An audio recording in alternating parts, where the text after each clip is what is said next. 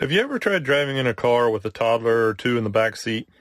If you have undoubtedly experienced the inevitable battle of attention to the road and your driving and attention to the toddlers.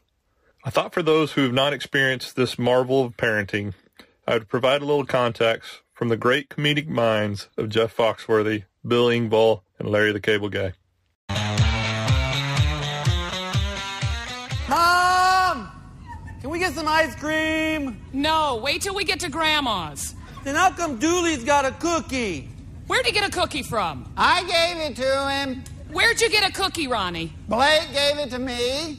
Blake, where'd you get the cookie? I don't have a cookie. I know, honey, but Ronnie says you gave him a cookie. Dooley's got the cookie. I know, and I'm trying to find out where Dooley got the cookie from. From me, Mom. I gave it to him. I know that, Ronnie, but I need to know where the cookie came from. From Blake. Blake, where did you find the cookie? I found it in the bathroom at the gas station.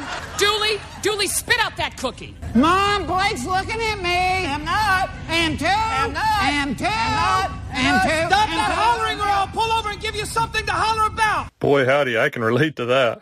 On this episode, we will be discussing finding number 2 of Alex's research, that there is inadequate reporting of alcohol involvement in on-water incidents.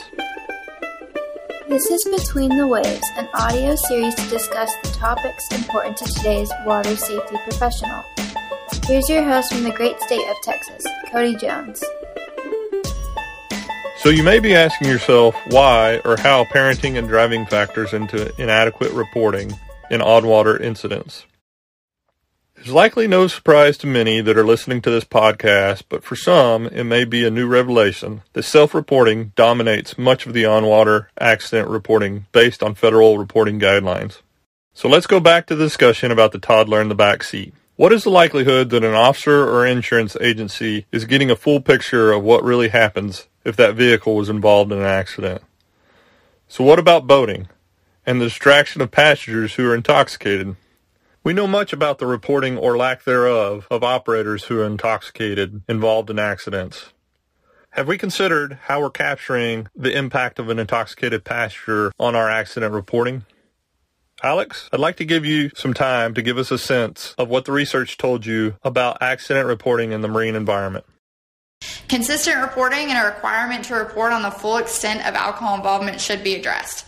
A complete picture of what was happening, who was drinking, what was going on, was there one person sober trying to take care of everyone? That would be really important for us to know to look at risk factors going forward. Consistent alcohol testing of all occupants involved in a crash is needed. So to go off of that complete picture and to go off of the reporting, if you know that the passengers are drunk, we need a complete sequence of what is going on. So if you've got a passenger that's at a 0.3 and this only sober person, the operator, was trying to take care of them, throwing up over the side, and the kids, that's so important for us to look at. So for us to be able to get that consistent testing of everyone on the boat would not only do so much for the research and give us a good picture to look at, but it would also do a lot for us being able to compare apples to apples in research, in BUIs. Okay, this person was sober, but everyone else on the boat was drunk, and this person was drunk and crashed, and the same thing happened. It would be very helpful to us to be able to compare those crashes apples to apples. And the proportion of recreational boating accidents that are alcohol-related needs to be statistically determined. So while we have that a little bit, we know that alcohol is a huge problem. Because of the underreporting, we don't know enough to say this percent of incidents, of injuries, of drownings are strictly alcohol related. Getting that extra data from the reporting would do so much for us in being able to statistically say where we're at in relation to where we've been at in the past, in relation to driving, and in relation to BUIs in other countries. The underreporting is causing a huge problem in just us being able to look at even where we're at in relationship to ourselves in years past. I can't think of any other segment of our transportation industry where self-reporting of an accident is an acceptable means of reporting nowadays. Since the early inception of the Federal Boating Safety Act, this has been the case for boating, and while early on it may have served a reasonable purpose, it has its inherent flaws, as we all know well and as the research shows. Many states have implemented or are contemplating implementation of a two-tier reporting approach. In doing so, it's worth considering ways in which you can better capture alcohol involvement in both passengers and the operator, and to what level consumption or intoxication played on a given accident. Better data develops better interventions.